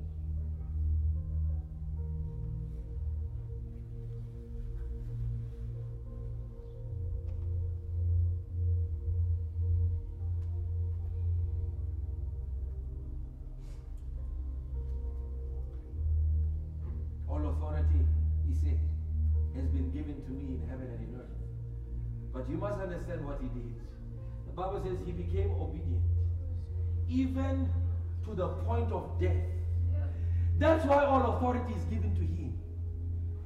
The God who ruled, by whom all things were made, obeyed God to the death. Father, I know it is possible that this can be removed. Nevertheless,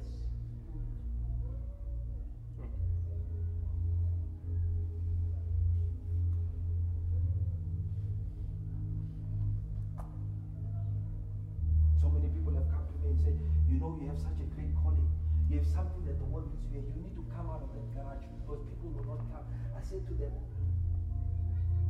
it is not by man. I'm not trying to build my kingdom. Even if God wills that I stay here the rest of my life, it's fine. I'm not trying to build my kingdom. Obedience is better than sacrifice. Obedience is better than sacrifice.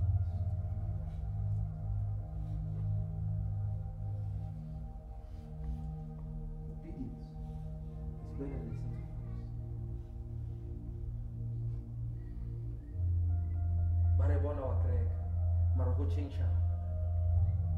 It's an operation of the Spirit that's going on in your life.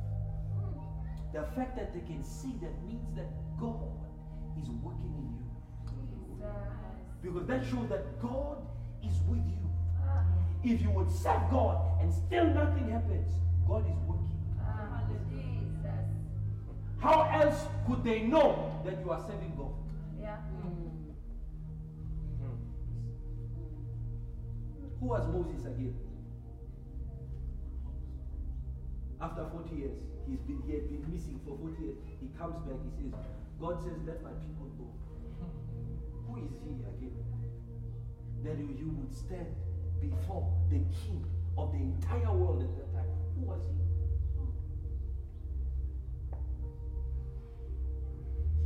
The measure of your power is defined by the extent of your obedience.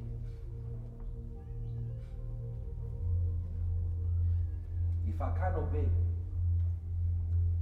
I can't be powerful.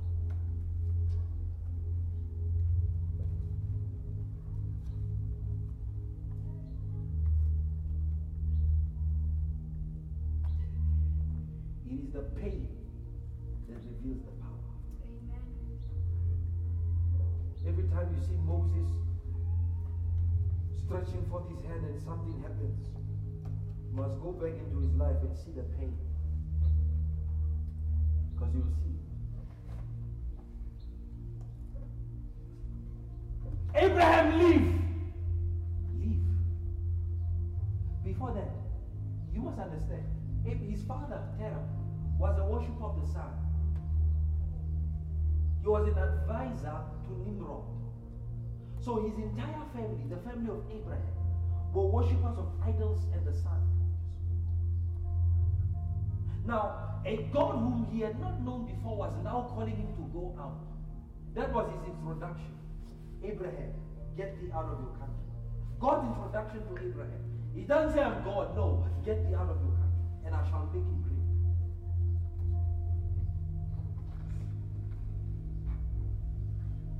If God ever tells you that, you will go just on a 40-day fast just to make sure it was gone. It's the Christianity we've been brought into.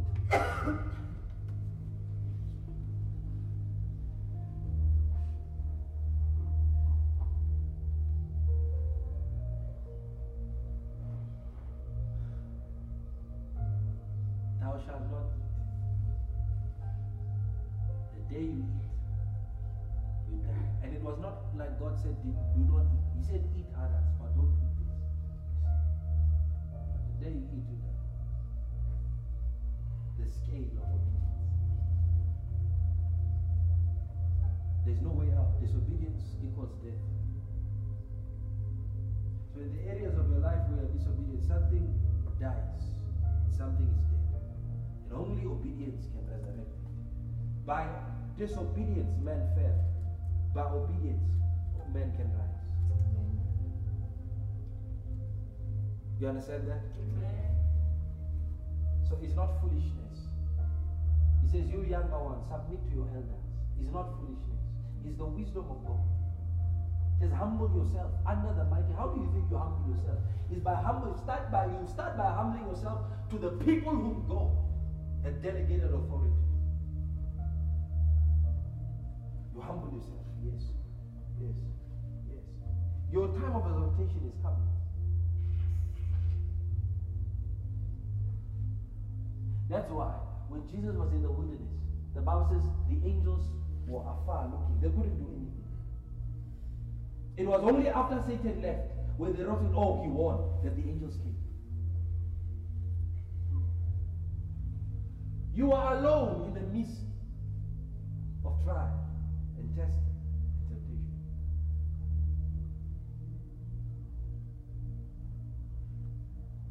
If he says carry your cross, where do you think that cross is leading? Eloi, Eloi! My God, why have you left me? Have you ever felt that way in life? You are at the cross. When you feel like God has left you, you are at the cross. But he changed his statement and said, Father, I commit my breath to you.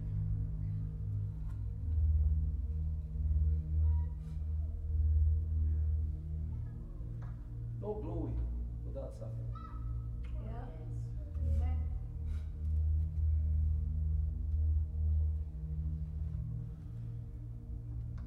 Says if you are willing and obedient,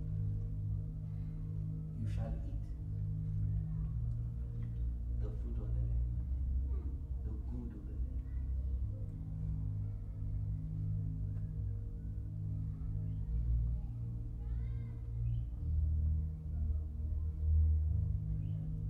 Obedience. What? Obedience. This is the thing that overrides faith. This obedience. It overrides faith. Once you start walking this path of obedience to God, there are things that your faith will not be required to get this. Your obedience. All you do, you do.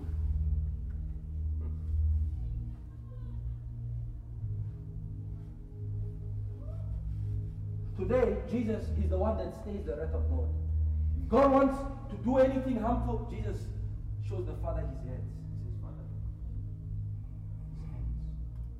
The Father says, right side. Where are your hopes? This is not a prayer, oh, anybody can pray. Show me your hopes. Show me your marks. Where are they? Paul at any time could have said, I'm tired of this thing. I've been beaten to the point of death. He could have said, I'm tired.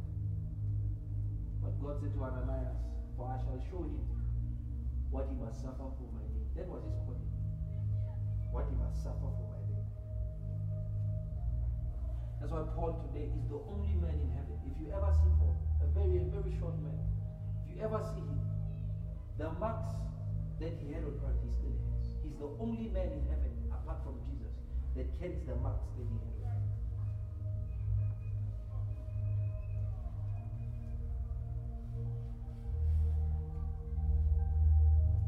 For Paul alone. You may not be Paul, but God still knows your name. But does your name carry weight in his hearing? The weight of your voice, the weight of your name is your obedience.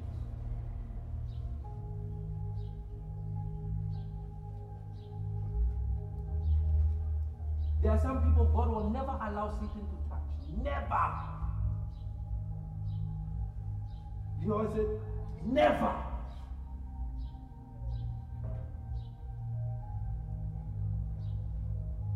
Satan never mentions it.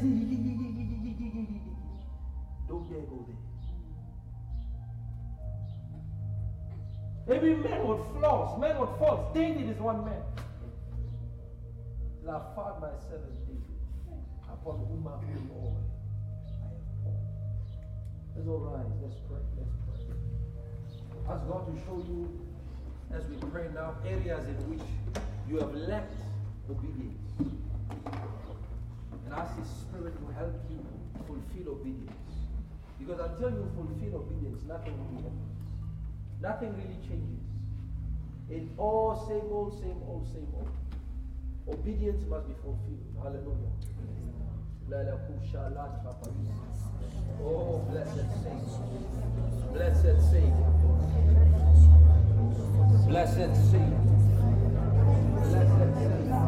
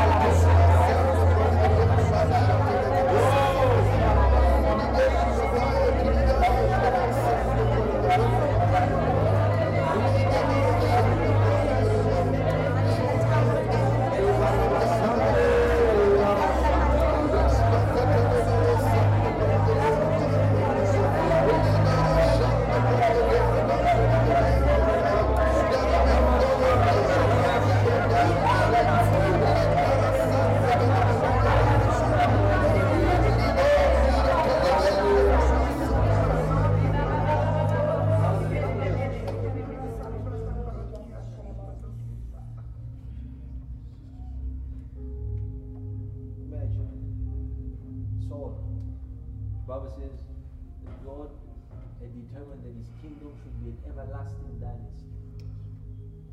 But because of disobedience, He corrupted God's prophecy. What words has God given over your life, over your destiny? Is it because disobedience is present that His word cannot be fulfilled? Perhaps in one area or another of your life you have not been obedient. Obedience does not start with hearing God's voice. Doesn't start there. It starts with this book.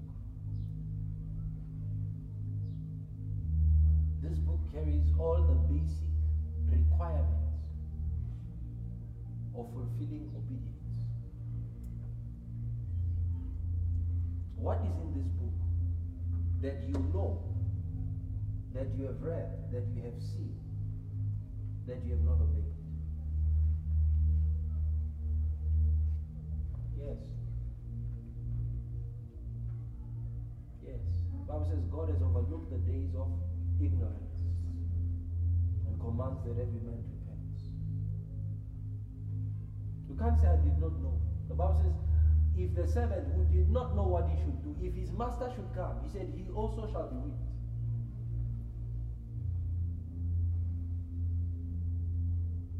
May we learn to obey God. May we learn to obey God. In our lives, in our personal lives, in our families, in our duty as Christians. May we learn to obey God. Because the train of life does not move without that being fulfilled. It is the fuel. It is the engine that drives your life, that drives your destiny. And Hagin once said, it pays to obey God.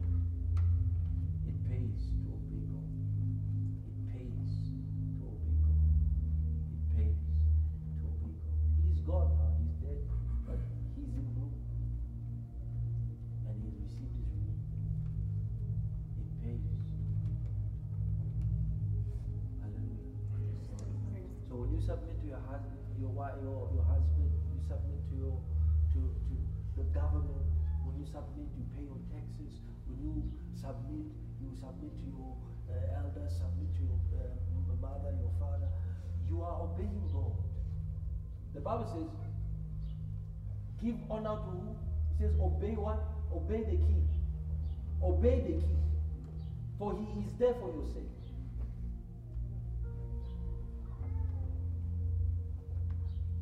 You are obeying God. Hallelujah. You learned something? Yeah? Let's pray.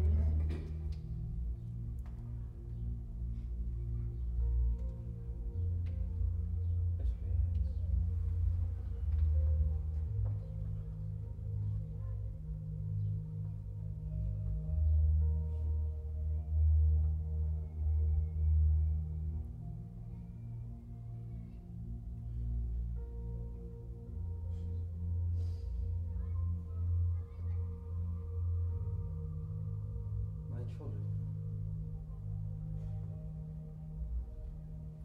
I see your tears. I feel your burdens. I understand your frustrations. But you ever thought for once to see my tears, to feel my burdens, and to understand my frustrations? Because so many times my children are selfish and blind of my presence because they are so engulfed in what they go through, so engulfed in what they are facing, that even when they seek me, it is for their own ease. But I'm looking, and I have been searching for those who are willing to take up the burden of the Lord. I need to record this.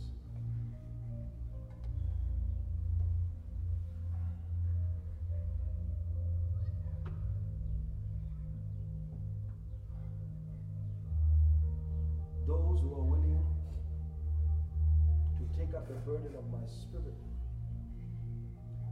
those in whom my spirit can see through, those in whom my spirit can express himself.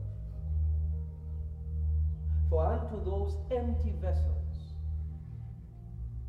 I shall fill my wine, my power, and my holy oil.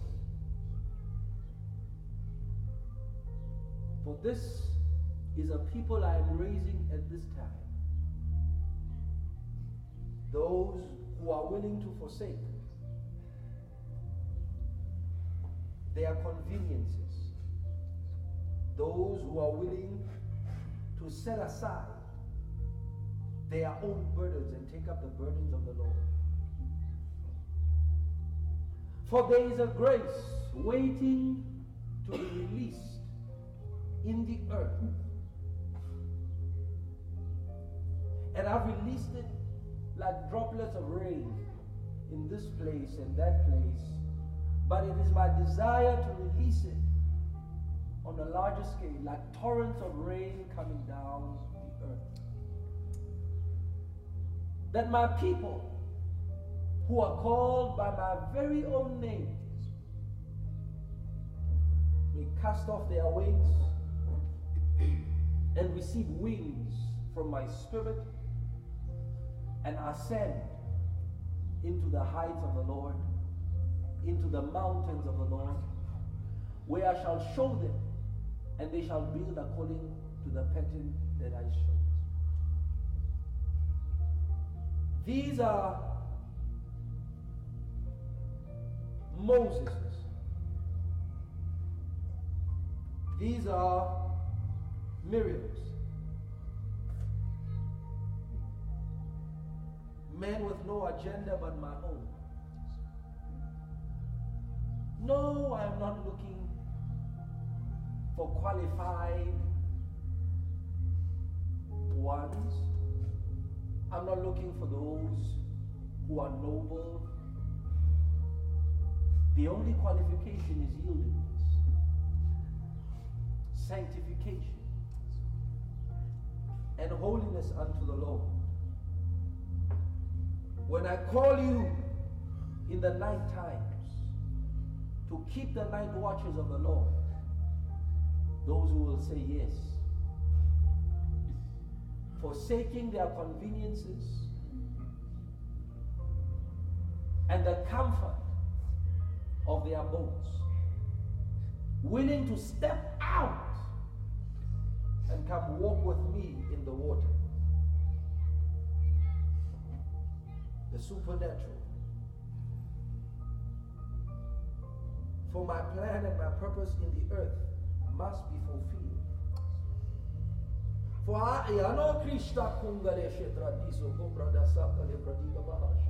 oh Jesus, oh Jesus, oh Jesus, oh Jesus. For I see the angel of the last trumpet standing over the earth.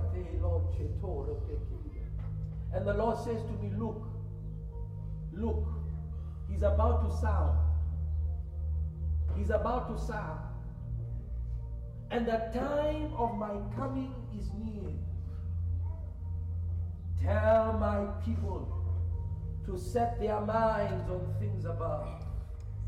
Tell my people not to fixate it with the cares of this life. Because my spirit has went out now to prepare my bride. Oh Lord, and there is a dividing line I see between the wise virgins and the foolish virgins. You decide, my children. Will you carry vessels of oil to the meeting of the bridegroom? Or will you have to go by after you have slumbered?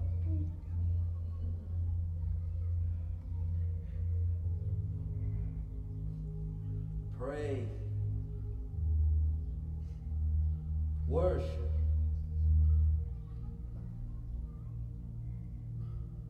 Desire, the Spirit of God says, to be man and woman of my presence. To be men and women who hold the keys to the secret place. For did I not say, blessed are those that hunger and thirst, for they shall be filled? And I hear the Spirit saying, everybody that thirsts, everybody that is hungry, the door is open. Only hunger, only thirst can open the key, oh Lord, can open the door, can open the gate into the holy place. The time will come, the Spirit of God says, where just like Jacob slept and saw the stairway into the heavens, the time will come where it shall not only be an isolated experience, but those who set their face toward me will be given the eyes to see the layers, the chambers I have built in the sky by which they can ascend unto my mountain.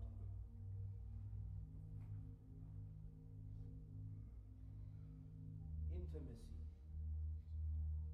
Intimacy. Intimacy is the word of the hour in the Spirit. Intimacy. Intimacy.